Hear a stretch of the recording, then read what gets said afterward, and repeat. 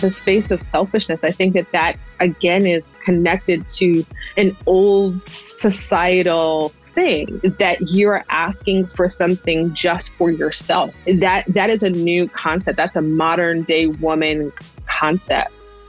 That's Alicia Appleton, and this is the Powerful Ladies Podcast.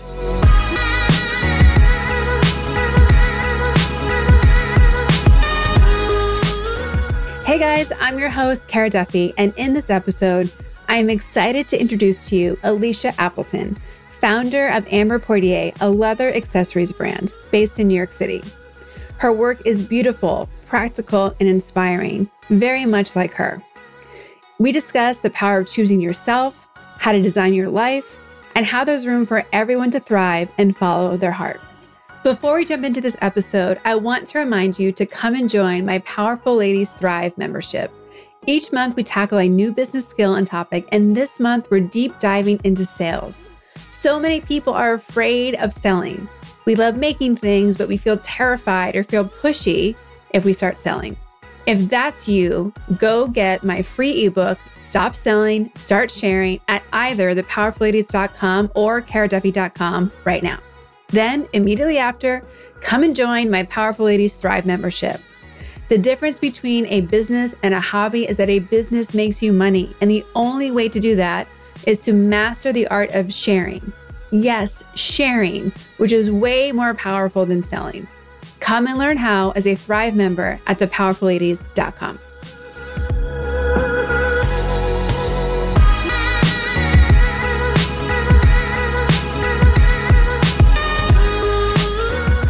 Well, welcome to the Powerful Ladies Podcast. Thank you so much. My pleasure. Of course. So I would love to begin. Please tell everybody who you are and what you're up to in the world. So my name is Alicia Appleton, and I am the founder and proud designer of Amber Portier, which are leather accessories and sculptural, beautiful pieces that you can wear. And I'm based here in New York, and I just like making abstract and fun things. And I love that everything that's on you and around you fits exactly into all of it. Like your shirt has the same detailing that I see in the leather bag, and your earrings, like it's all amazing. So well styled for your Powerful Ladies podcast. How did you get into being a maker of amazing things?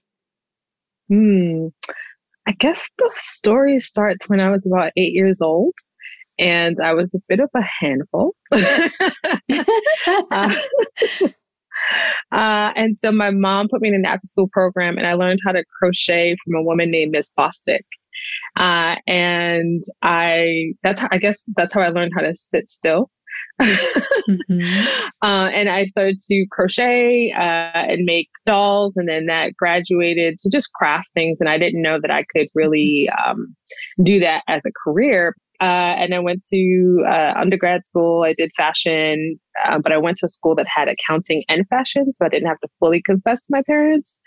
And then when I had enough, courage, I went to my dad and said, "Sorry, Dad, I can't continue your company. I'm going to go into fashion." So that's how I started to make things. I've always been handy in breaking apart things, taking apart my VCR, putting it back together. So that's what I love to do. I mean, that's a big conversation to have with a parent, right? If they have their own business and say, "I know you want me to follow in your footsteps. I'm not going to do it." What gave you the courage to have that conversation, and how did it go? So first, I want to give a little bit of a backstory, which is that my parents are West Indian. And so West Indian parents, and I'm the first generation born here, right? So this was a very, very, very difficult conversation to have. And there were certain levels of expectations. But what I really landed on was the love of my grandmother, my maternal grandmother, and the fact that my parents fought so hard to come here, and, generations and generations, so that I can have an opportunity. And the point of the opportunity is for happiness. right? The point of the opportunity is for growth. And so that's what is at the core of their fight. So that's what I had to land on. And that's what I had to re-deliver to my father and remind him of. And I had to get my mom on my side first. That was the first thing. And in order to get my mom on my side, I had to get my grandmother on my side. So So you were working family sales basically from the beginning. From the beginning. And anything in my family is always about a presentation. Maybe not a PowerPoint presentation, but you've got to come with your arguments. You've got to come ready for objections. Ever since I was like 8 or 9 years old, this is the same presentation I would use if I wanted a toy, if I wanted a new electronic device. This has always been the thing. And so my father's mother always thought I would be a lawyer because I was always good at placing my argument on the table and persuading people towards a clear understanding, a mutual understanding, I should say. Well, I love that you bring that up because in April, we're diving all into sales. And while how sales is not selling the way we think it is, it's usually sharing. But to me, the fastest way to hack the sales process is exactly that. Like go exactly to whatever formula you use to convince your parents to say yes. Because we always had to come prepared with all the answers to the objections. We had to have an answer for everything they could say because we knew if we didn't, it would be an automatic no. And I want more people to think about when they're selling their products or services to think about it in that capacity because it becomes a little bit more of a game. And you realize like when we would pitch to our parents, we went in being like, we're going to be a yes. So we just got to get them to see that they're going to be a yes. And if you do that with like actual sales of things, it transforms the entire experience. Like I love that you brought that up. Absolutely. It's really about what is their objective. And sometimes some people will forget what their objective is, right? So to remind them, hey, this is your objective. And then these are the perks and how this is a great fit. Just sign up. What's the problem? It's what you've always wanted this whole time and you didn't know. So when you were in design school, did you know that you would go into the type of work you're doing today? Or did you think you would be, like, I think most people go into design school and they're like, oh, I'm going to be a couture designer, right? Like that's the only type of designer you're told about really as, outside of the design space. So did you know what kind you wanted to be or how did you get into the specific handiwork that you do today? So I wish that I could say that it was this beautiful story and there were birds chirping along the path to this place. And it was not. So when I went to FIT and I actually was involved in a 3-in-1 program. So I went to Suleoniante for 3 years, FIT for 1 year. And it was a very, very strenuous program at FIT. You take like 25 credits or something like that, all at the same time.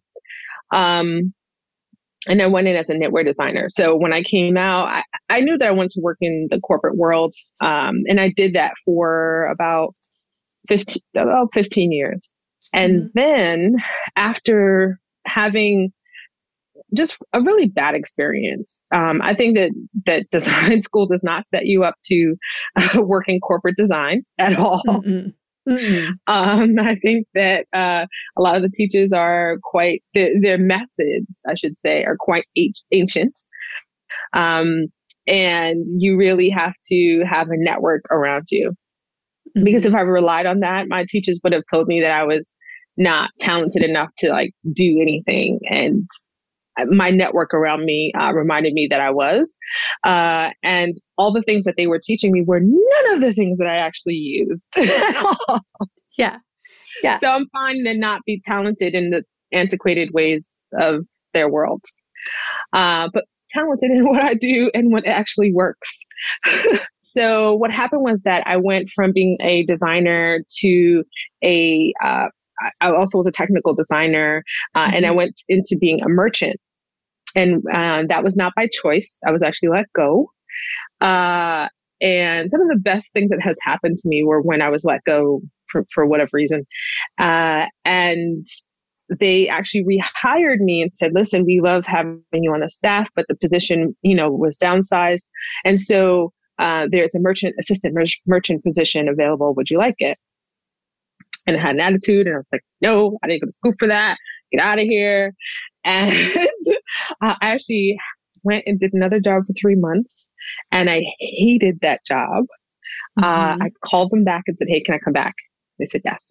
So in that position, I learned a lot about the setup of a company, right? So operations, how to have big money conversations. I went from being in charge of $12 million to $20 million. Prior to that, I had no idea of, how much money I was in charge of. I was just designing, so it was nice to marry the two. Through that experience, though, I had a supervisor who was not kind to me. I don't think it was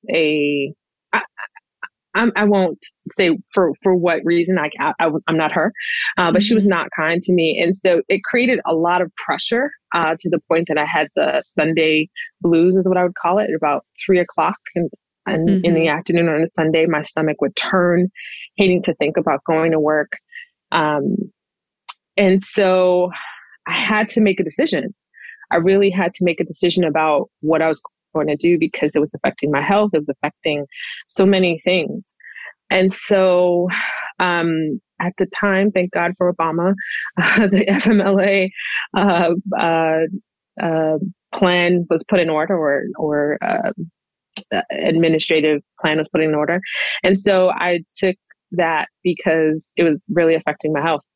And through taking 3 months off and trying to figure out what I was going to do, I had to go back to the thing that I loved to do because I felt like I got lost along the path. And that was another hard conversation I had to have with my family because I was now a manager.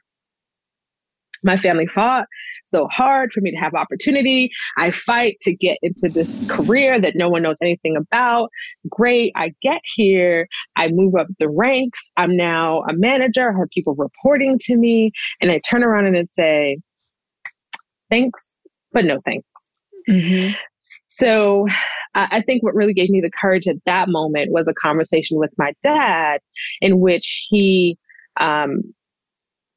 I said to him, hey, Dad, I don't think I can go back. I'm not sure. I'm done with my 3 months. I've got to make a decision. And he said, you know what? I finally have seen my daughter again. Your personality has come back. You look happier. And this is the daughter that I remember. And so whatever it is that we have to figure out, that's what we're going to figure out, but you're not going to go back. And that gave me the courage to have that conversation. And then I started making what you know now is my leather accessories. There's so many things I would love to expand on of what you shared. The first being having the insight and the knowledge that it was okay to take that break. I literally had to seek out a therapist. And actually, I didn't seek out a therapist. My mother saw how bad things were and sought out a therapist that she recommended. And so that was really how it started. And I was so connected to my work that I didn't see that there was a problem. Yeah. So many people don't feel like they're doing what they should be doing. They're not in their purpose. They're not aligned. Like things aren't working. And we just accept that that's what we've been handed versus we're the creators. We can change things. And I love that you were given the opportunity to pause. And I love that your story started when you were 8, because that's one of the questions I always ask everybody is there's something magical about that age, whether you had a hard time or you had a great time at 8. There's something about that age that to me aligns with the core of who we are and the light that we have to share with people. And there's just a magic at that place. And I love that you knew you had to get back to creating things when you took that pause. Like just doing what you, I guess I'm sure in working with the therapist, like, when have I been happy? What's made me happy? What am I not doing now? Right. With those, am I psychic about the questions you were getting asked? Yeah. So, coming back to that, and what was that healing process like for you to start being you again and to start creating again? I can honestly say, Kara, that I'm still in the healing process of it all, because it has been such a big part of my identity. And so a big part of that process has really been about exploring my identity, and my value, you know.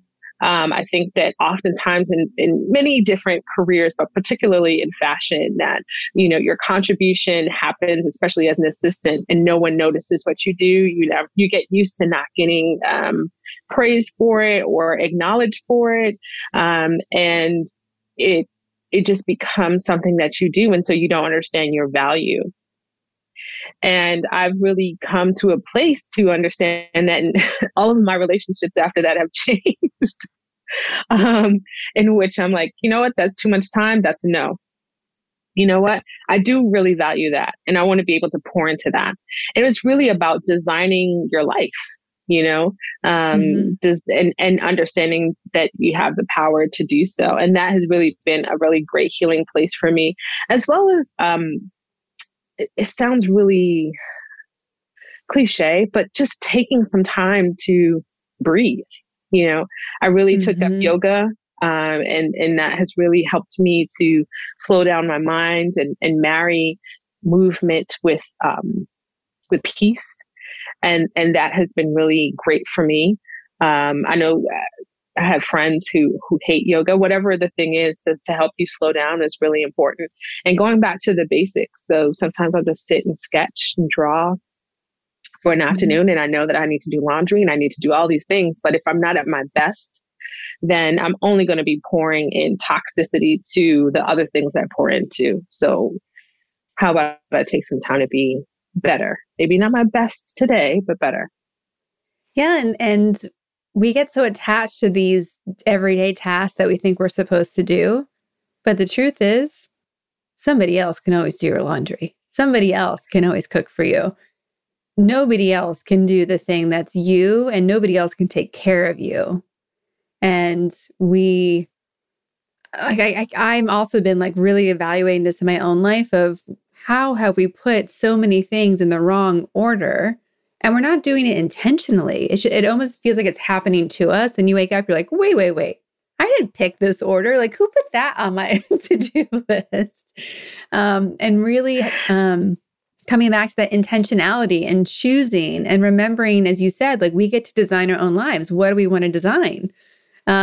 Which I think perhaps for people like you and I that have a design background where you just create things from nothing because that's what you do with a blank piece of paper, like we're maybe closer to realizing like, oh, if I can draw this on paper, I can draw this into my life. And I just want everybody to like hear that. Everybody listening, if you get nothing else from this episode, know that you can make your own life. Like that's where the powerful and powerful ladies comes from for me. How much more powerful do you feel today than you did before? Oh my gosh. Well, my line is really about reminding women about the power that they have. Because when you think about women and value, right? I go back to this whole idea of, in the past, women were really valued by their looks, not by what they did, anything of that sort, but by their looks. And that really creates this like competitive arena between women. And when we look at what we do now or the expectations of today, it hasn't changed that much in the sense that we're expected to do all these things. And there is this competitive nature, and society is telling us, how we're not pretty enough, we're not slim enough, or we're not, how many critiques there are of women, but there aren't of men. And so any woman who's able to get through her to-do schedule, because I'm sure that it is extremely long, Mm-hmm. And show up for work. And, if she is a mother, be a mother and show up for her girlfriends and show up for herself. Most importantly, that is a superpower. It is. Yes. It is a superpower. It's mind blowing to me. And so, we oftentimes are sitting in this place of, oh my gosh, I did not accomplish this on my to-do list. But maybe your to-do list was way too long. And if you keep up with that to-do list, unfortunately, you probably will end up in a place of illness of some sort. And you'll never get to that to-do list. So then what? Yeah. So was it really that important? I don't think so. As women rights have been shifting and what women are allowed to do by society has been shifting, it's just been an add-on, as you said. It hasn't been, nothing's come off our plates at all. So, we talk a lot about that we have to first drop things off our to-do list, then automate them, then delegate them. And that's the only way we can survive. With your business, like what have you done to delete things from your to-do list and then be able to prioritize everything that you want to do and your business? Like, what are you proactively doing or what have you done? Again, still a work in progress in that arena for my life. But thinking about, certainly one of the things I think about is production, right? Because I'm a very vertical business. And so I love the idea of painting by hand and crocheting by hand in this artisanal, space. And I really realized that even thinking about having to wear all these different hats, that I can be so enthralled in my artistic space that I will put aside my CEO space. So I've had to call in someone else, and present to them and have them kind of say to me, okay, I see where you're going, or no, you need to put that aside. Right. And those things have helped to prioritize what it is that I have going on. Because then I have to think about, I have to explain this to someone else. If I just have to explain to myself, it'll be a mess. I wish I could say I'm so well put together and I could just do this. But no, I like to start at the reality of things, right? Because on every map that you look at, you really have to start with, I am here. And then to get to the next place, what's the path? What are the tools? And I've really understood. Let me say this again. I really understand now that I have to prioritize my mental health and my physical health above everything else. So I won't get every workout that I have on the schedule, but I do need to start with planning it out to make the space for it. The tasks in my lives are definitely not hard. It's really about creating the space for it. And that's what we talk a lot about in yoga as well, right? Creating the space for something. And when it's difficult, your first reaction is to come out of it. But what it really requires is for you to breathe through it. Right. And understand the boundaries. And then thirdly is having a community around me that understands and respects boundaries. And that's one of the first things anyone joining my community has to understand and respect boundaries. We can negotiate some things, but there are certainly boundaries. And if that is an issue for you, that has made the process easy for me to say, thank you. It's been great to know you. And this won't work out. Yeah. I just hear so much of you stepping into you like honoring yourself, which to me is the biggest boss move, right? The biggest boss move is that I have to honor myself, put myself first, and know that it's not selfish. It's what I have to do to create space for everybody else that I want to serve. And I love that. I also want to give, go ahead, please. I was going to say the space of selfishness. I think that again is connected to an old societal thing, right? That you're asking for something just for yourself. That is a new concept. That's a modern day woman concept that I don't think is explored enough or celebrated enough or talked about enough. And I think that how society has tried to get that out of us is through a place of shame. Yes, so I agree with you. Are you being selfish comes from a patriarchal way of looking at the world. And I just like yoga, like there's so many ancient philosophies and traditions that when we look at them, they make so much more sense now because they're just part of how things really work. Like, it's like we want to abandon what is just so from nature sometimes. And, honoring yourself and taking that time to pause and be connected and know that that's the most important thing because it gives you a source and access to so much else. I'm glad that that's like coming back to Western modern culture. And it's unfortunate that we've forgotten it over time and that cultures have forgotten it. There's so much. And right now I am just so excited that I trusted my own instincts that when I saw Mikkel share about you and saw your posts and saw a few things, I'm like, I want to talk to her. She looks awesome. Because you are. This is such a great conversation, right? Like I love that this show gives me access to invite people on who I don't know, who I think look fascinating. And then we start having a conversation. I'm like, I'm pretty sure we've known each other forever. This is awesome. Yeah. Well, it has been my pleasure. Mikkel is, oh my gosh, Mikkel is such a great woman in what she does. And she is the person who I run so many of my ideas through. She is the person who talks me down, talks me over the ledge, off of the ledge, and is so supportive through the entire process of it all. And that's really what you need, like that coach that's in there that will coach you to the end and say, why not? And just throw caution to the wind, but will also, I lie to you not every time I make a plan and I'm like, I'm going to create this thing and do this thing. And I'm so excited.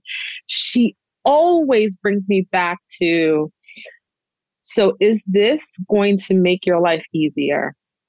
Yep. Is this going to be the best for you as a person? And someone who is a cheerleader for you as a person, minus what you do, is always what you need on your team. And that is the strength of women. Yes. And you mentioned so many great points, right? Of like who you need on your team. All in March, we talked about like why we need teams. And my favorite statistic is that you can literally 10x your sales with a team, right? Which you and I get to talk about briefly. And it's the team isn't always people we pay, right? Like Mikkel was in one of our group calls in Thrive, and she's like, I'm asking people like, what teams do you have? And she's like, is this the team? I'm like, yes, Powerful Ladies is the team. Like that's where it comes from, right? And there's that amazing skill of you want people in your team who are going to bring you back to the core things that matter to you and ask those big questions, but also like keep pushing you when you're like, okay, now you're asking too many questions that are limiting you. You didn't ask the big ones that are going to give you the freedom and the joy and all the stuff that you really want. Oftentimes as a solopreneur, you're that's where I am. And your workshop was awesome. And giving permission to understand what you need and how to find your teammate and, what is it what are your best skills? So that was a really, really great session. And I took down some really great notes and I'm hoping to implement them really soon. But I will say that as a solopreneur, I think that we oftentimes have that thing where we're like, only I can do this thing and not focus too many times being the janitor and not focusing on how to get to be the CEO. The floors need to be mopped. The things need to be done. Got it. But there does need to be a bridge to get you to the CEO space. So it helped to alleviate some guilt and clarify some things in taking that workshop. So that was really great. Thank you. Well, especially for you with the level of creative, detailed work that you do, like you're creating art every day, right? And we want the art by you. I don't care who swept the floor, right? I don't care who's doing your accounting. I don't even care who is, like shipping the order to me. But I care that your heart and soul went into the piece that's coming in some capacity as a creative director, as an oversight, as literally your hand sometimes. There's, the power of the artisan, like to lean in on that, right? And if you also being an accountant, you want to do your own books or think you should, that's okay, right? We're all left and right brained. That's okay. But so often people give up the things that they know how to teach somebody, which can also be the things they love, instead of giving up the things that are like, I don't even know. I don't even need to know what I don't know about that. Like, just figure it out for me. Yeah, I think that oftentimes we as women are left with a problem. Someone drops it on our lap, just life in general, what have you. And so we assume that and I'm certainly guilty of this, assume that we've got to know the ins and outs of something in order to get it done. And the reality is that we don't. And whenever I'm kind of unsure about things like that, when I'm in an arena like that, I think of men who do things and they don't know how to do it. They don't ask them any questions about the particular subject. The level of confidence that they're able to show up in a room with, knowing that they know nothing about the particular subject. I think I actually learned it from an ex-boyfriend. He honestly, he was full of shit and I just took it. I did. And honestly, in the past, I would look back and feel so shameful. Like, why would I, allow myself to be with such a man that would constantly ask me, what are you cooking for dinner? And, I'm coming by, but never did he show up with dinner, right? Never did he ask, did you have lunch? Right. And show up with such level of confidence and ego. And I never thought, this is out of place. This is crazy. Yeah. Until I had enough.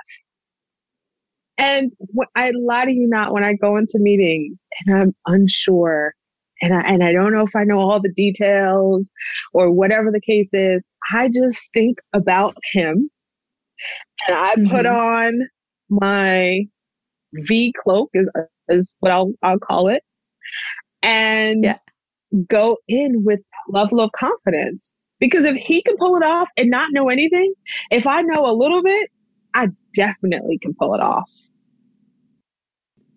Yeah, and I'm going to give you like 100 points more of what he's ever known, and like that's the I spent 20 years working in sport fashion and watching people have roles where I'm like, you don't even know what an FOB is. Like, how are you allowed to be making executive decisions?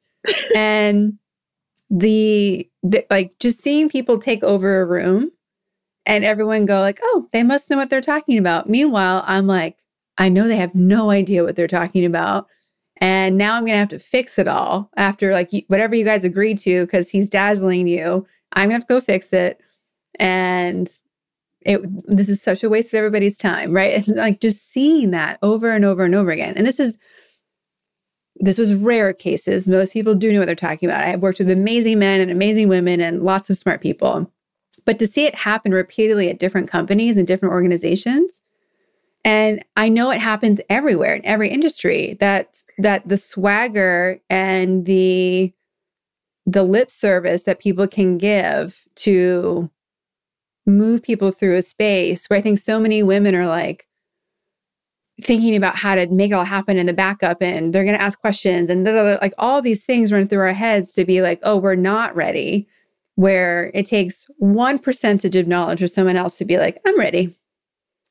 And I agree with you. Like, what if all of us who had the more percentages of knowing were like, I got this, we can figure it out, because we always do anyway. Exactly. When that person hasn't figured it out, when that person who was hired, who doesn't know what's happening or whatever, and it does what you expect it to do, you wish it well, but you know what it's going to do. Mm-hmm. It lands on your lap and you figure it out. And you don't know the answers to everything, but what you do know are your wins. What you do know is that you've done it before. And a lot of times we don't remember those. We hold on. I forgot what the statistic said, but it's like we hold on to all the negative things that happen in a situation, but we forget the positives. And when you're counting your wins one by one, and you go through your track record, that is what gives me the confidence to step up to a new platform, a new arena, and figure that out. Because every other one, I've had to do it whether I wanted to or not, whether I tried to avoid it with all of my might or not.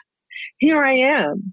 And so I either get to choose to be in this space and take control of it, or I get to let it take control of me.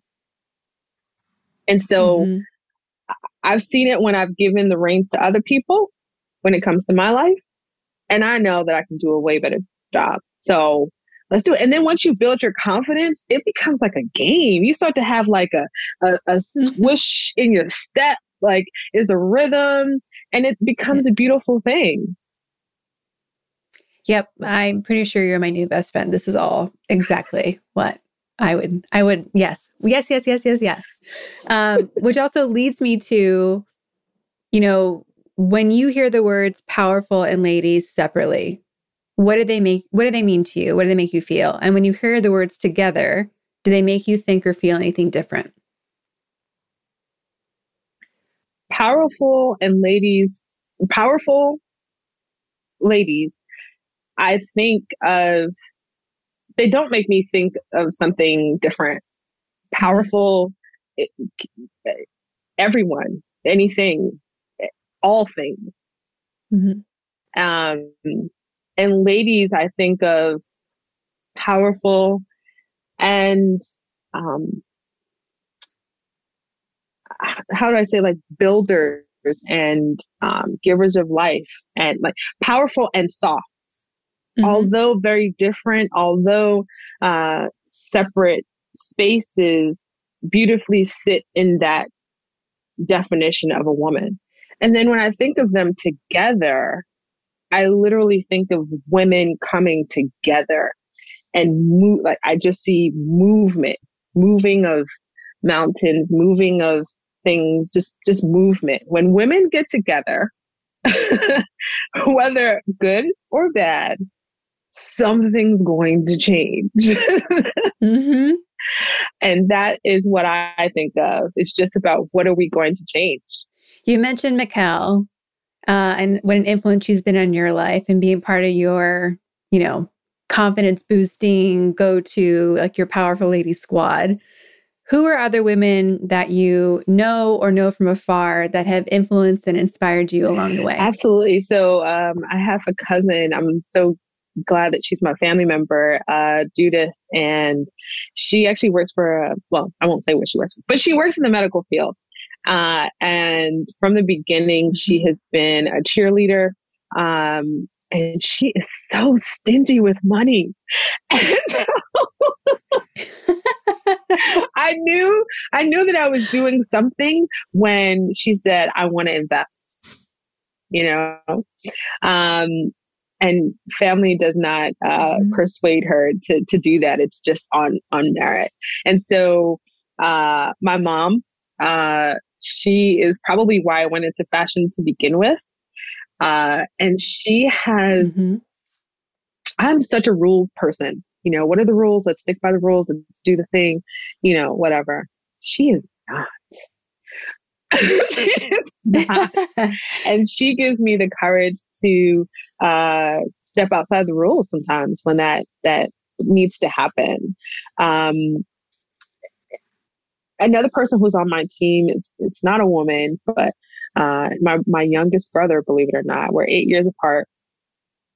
And he actually helped me to get into sales, to sell my products. The first time I was making things and I sold, he went to the shows with me, and he helped me to speak to people and to understand I need to protect my voice and I need to do all these different things. And he is the artist that always knows how to coach me along and get me from that deepest place of doubt to this place of joy. I think that joy is one of the things that I embody. I try to embody. And who doesn't want to be around joy? So, yeah. How long has your business been around, and where are you selling it today? Is it a mix of wholesale, retail, e-com? Tell us more about the actual business itself. Sure. So, my business started in 2015, and right now it's online only, and it's in one other location, but it's closed due to COVID. So it's actually at the African American Museum of Heritage and Culture in DC in the gift store. So I was so excited. Thank you. I was so excited about that, but that happened March. I mailed out the order March 3rd of 2020. And as we all know, that was the beginning of COVID. So I have not been able to go and just bask in that glory or, talk about that much. And at the beginning of 2020, I started to go to trade shows so that I could increase wholesale museum accounts. And that was not a smart idea either because COVID happened. So right now it's just on my site and at the museum. Well, I mean, I'm going to take the just out of your site, right? Because it's there and everybody can have it, right? Absolutely. Our own platforms are always the most powerful, right? Because it's where you get to tell the whole story. I was just recording another podcast, and we talked about how people aren't telling the long format of their story, and they're not telling the long format of, why we do the things we do and how you pick the leather. And that's what people love to know about, right? And, I have a lot of clients who ask about, should I go wholesale? And obviously going wholesale is great because if you can sell things in bulk, you're going to hit your sales goals faster. So that part's good. But sometimes selling wholesale isn't good if it's cutting off our ability to let people fall in love with our brand the way that we can when it's our own platforms. And I don't think people think about their business that way, of courting your customers the way you would a relationship and getting to just be fully you, because that's what people are excited about. And I think it's hard too when we're like, oh man, we have to be the face of our brand too, because sometimes it's so much safer to hide behind it. It really is. Again, Mikkel, she's so great. Her husband is a videographer, producer, many things. And I promise you that if it was up to me, you guys would never see this face. It was just about the product. And every single time that I talk to them, it's probably weekly that that we chit chat. And her husband's in the background. Did you shoot that video yet? Have you done that thing yet? And so video, and it's so great that you said that, because that is what I'm focusing on right now. Are creating videos to talk about why I use vegetable tan leather as opposed to a softer leather, because vegetable tan leather is really that harder, thicker leather. And we're used to bags being more supple and soft, as women generally are. But growing up, I was a tomboy. And so I was kind of rough and hard and rugged, and utilitarian and all that kind of thing, but age beautifully as vegetable tan leather does, and can be timeless. And so that's really what I gravitated towards, and in telling that story. And I say it to Mikkel all the time, and she's like, "But where is it on your site? But where is the video? People want to know." So it is important. It's the things that I fall in love with other brands. So I just want to give opportunity to people to understand and learn as well why I do what I do. Yeah. And who, like, because I saw your face and your beautiful smile, I was like, her business sounds awesome and I want to know her. Like, it was because of that we got here, right? And there's so many other people that want to know all the things, right? And as people who own brands and businesses, there's so much that we know, that we've known for so long, that we were bored by it, but no one has heard it yet, or they haven't heard it enough, or it hasn't gotten to them. And we forget to tell those like really small, simple details that to us are like, yeah, of course, this is what we do. Of course, that's why I made that choice. And those are the foundational pieces that I wish more brands would talk about. Like, that's the human connection, the real story, the part that lets you go like, oh yeah, and there's some connection and relatability. So I'm really glad that Mikkel and her husband are pushing you into those spaces, because it's good and it should be. And your story is fascinating, right? Like, Powerful Ladies exists because I know how incredible women's stories are, no matter what they're doing. And then I get to talk to people who are doing cool things from my perspective. So it's even more fun. But yeah, you and everybody else, lean in on telling your story. I will. And what I will say too is another thing that's been a great reminder to me and empowering me in that space are talking with my customers when, when I did see them in person, and I get to learn about what they did and who they were and why they gravitated towards things and the gifts that they want to give people. And I was helping them choose the thing, and I could see how much they cared about the person and, that kind of thing. And it got to a point that people would say, hey, here's a picture of my friend. I need to get something for her. Tell me what you would choose. And then I would meet the friend and then the friend of the friend. And it was a whole community when I was doing a street fair or something on a beautiful spring day like this. And so the power of that love, even though I could be exhausted the night before and I was creating things or whatever, that is what would get me through the day. And I wouldn't even realize what time it is until it's time to pack up, and then my feet start pounding like Fled Flintstone. But yeah. Well, and that's also such a great pro tip for, your customers will tell you what they want, right? We spend so much time making up what we think they want, when all we have to do is go talk to them and they'll tell us. They just tell you. It's so much easier to respond based on a conversation than to stress and make it and then, oh, they don't want it and why isn't it working? Because we're not talking to people. Absolutely. They want to tell you, but I think it really works when it's a genuine conversation. And it's like, before COVID, go out for some coffee. It's an excuse to kind of get together and just, chit chat and talk and catch up with people. And that was one of the things that was the hardest, because people would be in my tent and would be talking and, then I had to get to the next customer and I'm like, oh my gosh, okay, I'm coming. Hold on 1 second. And people were so sweet. They would come by, see that I was busy, and then they would come back with like some water or like, some corn or something, or, a hot dog. Hey, I saw that you were busy. I figured you didn't get something to eat. I brought this over for you. How touching, right? I just, how could you be upset? How could I want to go back to a corporate job when I get to have these experiences and interactions? Yeah. And I love that you shared that story, because I spent the morning like building up rage inside of my body with reading posts that Asian American friends of mine were sharing about their personal experience.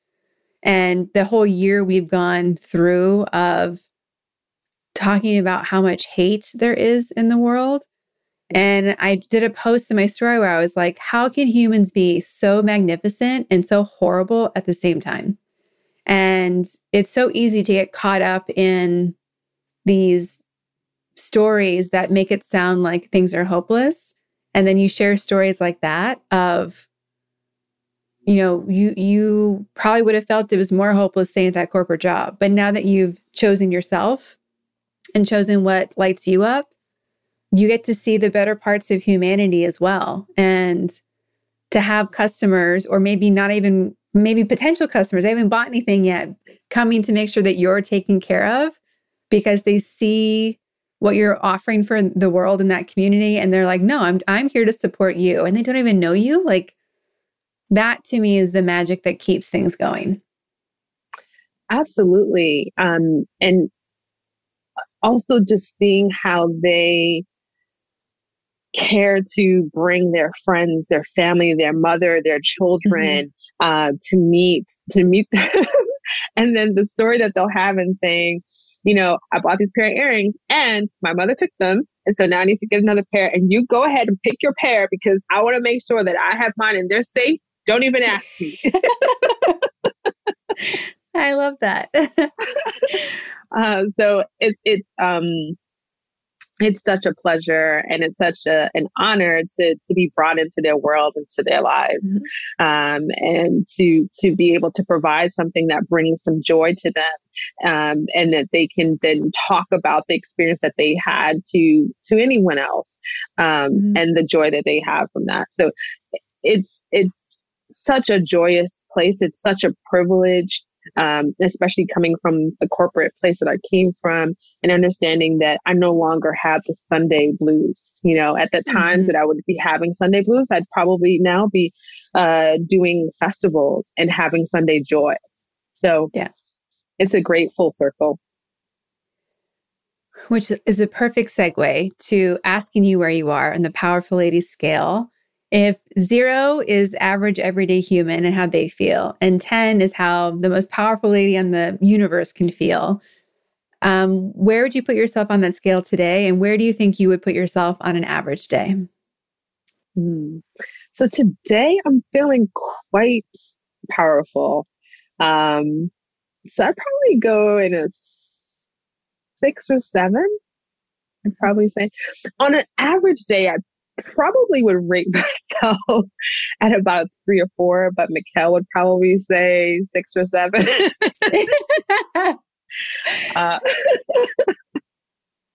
What makes you rate yourself lower on a regular day? You know what? Because the day-to-day of seeing what my ideas are, and just not being able to let my hands catch up with my mind. And then trying to still kind of battle with, hey, but you need to take care of self, Yeah. And I'm such a goals oriented person. So because I haven't figured out this wholesale space in this COVID world, that's probably what is weighing down most of it. But like you said, not only here, but in the workshop before, it's kind of this space of does wholesale really work for you? Is that really what needs to happen? And is it that I just need to figure out the right channel to get to increase sales, right? So I think that's why I would say that. Yeah. We're our own worst enemies when it comes to judging the things we haven't achieved yet, right? Coming full circle to your comment earlier about the power of acknowledging our wins. Absolutely. But I mean, I feel so much better when I look at the pieces behind me, when I look at, what I've created. I actually went to Neiman Marcus. Funny story. I went to Neiman Marcus yesterday to just kind of look around and see, what are the higher level luxury levels looking like. And I went to the jewelry section, and I asked afterwards for fashion jewelry. And while I was asking the question, I saw that she could not stop looking at my earrings. And so when I went to the fashion area, I didn't see any leather jewelry at all, not even a leather bracelet. And I thought, okay, well, that's just not, what they do in this particular store. But I left so excited because I thought, but she's the jewelry, associate, and she's fascinated by my earrings, and that says a lot. Says a lot. And instantly, my coaching brain is going down a whole list of how we get you in Neiman Marcus and how we pitch that. So we'll have to have a side conversation because I'm like, oh yeah, your instincts are correct. That is an opportunity. Let's go fill it. But yeah, it's another example of going out into the space and seeing competitors and seeing what happen. And there's so many valuable things you learn in that merchant PLM product management space that really apply to every business. One of them being talking to customers and the other being like, go and see what's out there. Because if you know what you bring to the table, you see the holes right away. And those holes are so much access, right? Like every hole, I'm like, oh, we can fill it. I'm so excited, right? Absolutely. When I went in, I saw that all the bags were all soft bags. It's like everything that I offer. There's nothing here that's like, listen, this bag is one of my favorites. It's beautiful. Yeah. Thank you. It's made of wood, and then it's a leather wraparound. And has pockets on the inside. And a handle. When I went into Neiman Marcus, I expected to see something artistic and artisanal. This is the best. I saw nothing. No. And in all honesty, the merchant salesperson in me is like, Neiman Marcus is not good enough for you. I want to talk to Dover Street Market. I want to talk to, I'm already putting you up higher, right? Because there's been such a collapse in what people are offering in a retail space. Like, I thought for a while I was just losing my interest in fashion because I just didn't want to buy things. I didn't see anything that made me excited or feel like I was buying something I'd want to keep. Like, I was watching a French designer do like a Vogue at home interview because I was, going down a rabbit hole of Parisian apartments, which is one of my favorite things to like search is European apartments on YouTube. But, and she was talking about, I only want to buy something that brings me joy right now. And I would love to pass on as a vintage piece to my children. And I love that approach to buying things. Now, of course, sometimes you just buy something frivolously and that's okay. But there's just been such a phase of fashion where everything is so homogenized and everything is so, sorry, that's my dog waking up from her nap. Where fashion's been so homogenized and things have been so almost dumbed down, it feels, where it's actually really hard to find those creative pieces that allow you to support an artist and be self-expressed. We're going through a phase right now where I think it's so hard to access great, interesting interiors, apparel, footwear, and you really have to find these unique niche places and you have to go and find these designers. Like, I'm overwhelmed at how much research I feel like I have to do to find the things that I'm craving that I'm not finding somewhere else. Yeah, it's about this multicultural, whether it's the store, whether it's streaming on television. We used to have, 7 channels. Now we have, 100 streaming networks. And so the beauty of that is that you're able to create your own culture. The hard thing about that is being able to find your culture, right? To be able to find the tribe. And I think that wholesale is really what that is to create the channel to get to that artist. However, everyone has been telling the same story, like you said, and everyone's been merching the same way and trying to outdo the same store, doing the same thing. And we've really walked away from fashion as art. And it bringing us joy. And so that is the exciting thing about post-COVID world, is that we get to reinvent what happens. We get to think about how to create a better, like I'm thinking about this crossbody bag that I'm designing and thinking about, hey, we need a space for your mask now. We need a space for hand sanitizers and gloves, and things of that sort. And your water bottle, it's now a utility thing, but it still needs to be pretty. Where does that get sold? So we get to create that world. And I think that the communities will then again find their own tribes, and companies are getting smaller in their company structure.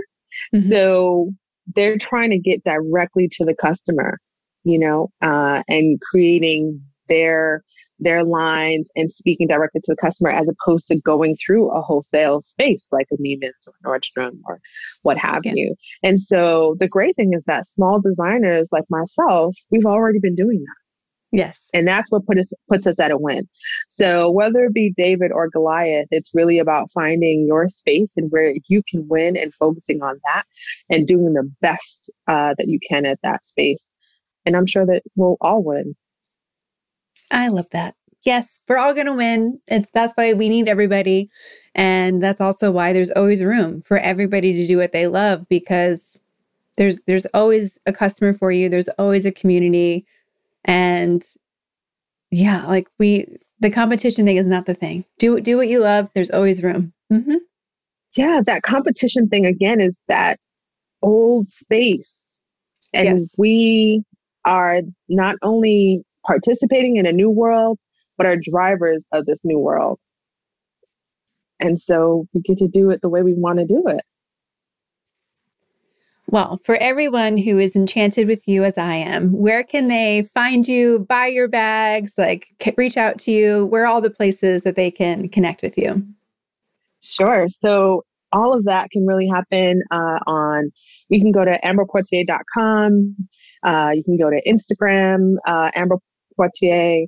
I really don't do Facebook, but if you want to reach out to me there, you can.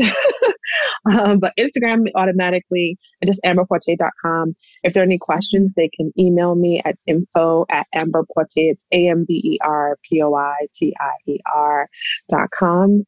And I'm happy to have a conversation and talking with a couple people with some collaborations, and just really enjoying this time and space that we're in to create and do more.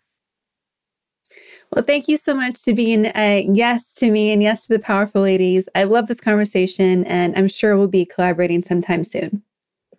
Sounds good. It was my pleasure, Kara. Thank you so much for what you do, for being a representation of an empowered woman, and spearheading this community forward into changing the world. And I thank you for the knowledge that you've given to us in many of the classes, and for having me as a guest on your podcast. My pleasure. Thank you. Thank you.